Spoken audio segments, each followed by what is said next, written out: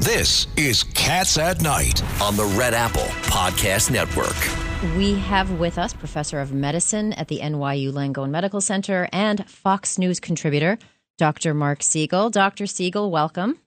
Oh, great to be back on. How you doing? Great. So we all read your op-ed in today's Post. Really interesting stuff. We're talking a lot about the migrants. You're focusing on the border agents and their mental health and their physical health. What are you seeing? Well, it's not unrelated because as more and more migrants come in and more migrants are having problems, more are injured. The flood of migrants and the fact that they're filling detention centers and the fact that there's a drug trade going on and human trafficking, sex trafficking, drug trafficking, the fact that the cartels are paying $20 a head for this means that there's a flood of migrants that have health issues that the border protection agents have to handle. Meanwhile, the number of suicides has gone up to the highest it's been in over a decade, and many are retiring. They're working under great stress, and now there's a problem because they're doing lie detector tests before they hire new people to replace them, and over half are getting turned down. So it's a perfect storm. Great shortage, not enough replacements. Let's over-scrutinize the people who want to do this job, and they're not being called the heroes they are. So, John, I'm sure you read this article. This is. I think it's really important that this is paid attention to. I am concerned about our borders. I am an immigrant. I believe in immigration. And what I've said to several senators, and senators are supposed to be, I guess, the statesmen of our country. And what I said to them, immigration, yes. But maybe we should set up along the Texas border, maybe along the New Mexico border, the Arizona border, Ellis Island type operations where people come through and we check these people out like we did on Ellis Island. They would quarantine them. Do we have to quarantine them? Do we have tuberculosis? Do we have? Are the kids coming in going to make our kids sick? Are the people coming in where Venezuela decided to get rid of all their prisons? So they send them up here. Are we reintroducing diseases that we've cured? It's happening. Well, not to mention ones we haven't cured. The amount of COVID that comes in is tremendous. Just to give you an idea of the numbers of this, there was more than 250,000 encounters with migrants at the southern border last month alone from CBP. More than 250,000 encounters. And gotaways, those who have evaded authorities that CBP is supposed to keep tracking, has been over 1.2 million since January of 2021, over the past 2 years. And if Title 42 gets pulled back, which is ridiculous that it would, because, again, the purpose of Title 42 is to protect us from incoming health threats, and that's the Biden administration trying to get that pulled back, this whole problem is going to double or triple. Doctor, our country is being invaded. What about terrorists? I don't mind. I want immigration. We need immigrants, but if we need computer operators, bring in computer operators. If we need laborers, bring in laborers. If you need farm workers, bring in farm workers. But let's make sure that these people are not terrorists. Let's make sure these people are not bad people. We need a comprehensive plan. We need a comprehensive plan. I was an immigrant. When I got my citizenship papers, I was asked to pledge allegiance to the United States of America. Are these people going to be asked to pledge allegiance?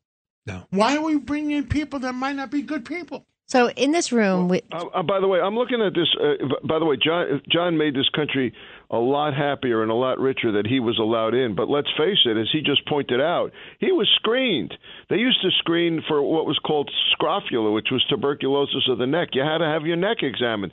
There was a pause at Ellis Island, a medical pause going on. Now we have drug trafficking instead among illegal immigrants who aren't screened at all. I'm looking at this purely from a public health point of view. And by the way, I've been told by Homeland Security in interviews, this isn't going to surprise anyone that's on the air, that public health is also national security. This is going to take bipartisan work in Washington to get done. It's been talked about forever. It doesn't happen. And I'm wondering if the politics in this country is so toxic right now that people won't be able to work together to actually fix this problem. That's my concern. It's out of control, Laura. It's out of control. And it's even worse because in doing some research for tonight's show, found out that the Vera Institute here in New York got over $350 million to defend illegal immigrants from being deported. Where did the money come from, Judge? Came from the federal government. So catch this. They're not protecting our border. They're not protecting our public health. They're not protecting our national security. We're not a country without borders.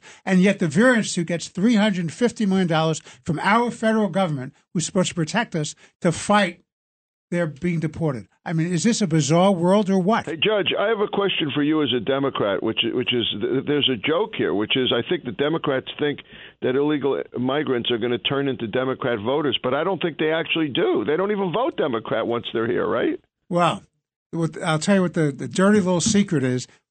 The Democrats believe that that's going to be their voters. But you remember the law that was passed by the city council, signed by, allowed to go into law by Adams, let it sit on his desk, which in municipal elections allowed non-citizens to vote.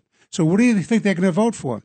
More benefits, more rights, more protections. So non-citizens are going to tell you and me and everybody else in this studio how to spend the money that we work for and pay the taxes for, and they're not even citizens. Pretty sure that doesn't end well.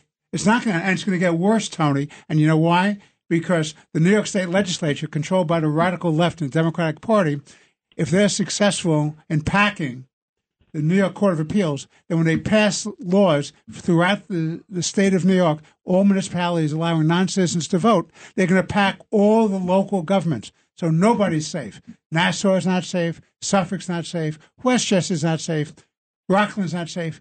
Upstate is not safe. They just pack it with illegal immigrants who are going to vote ways to get a free ride.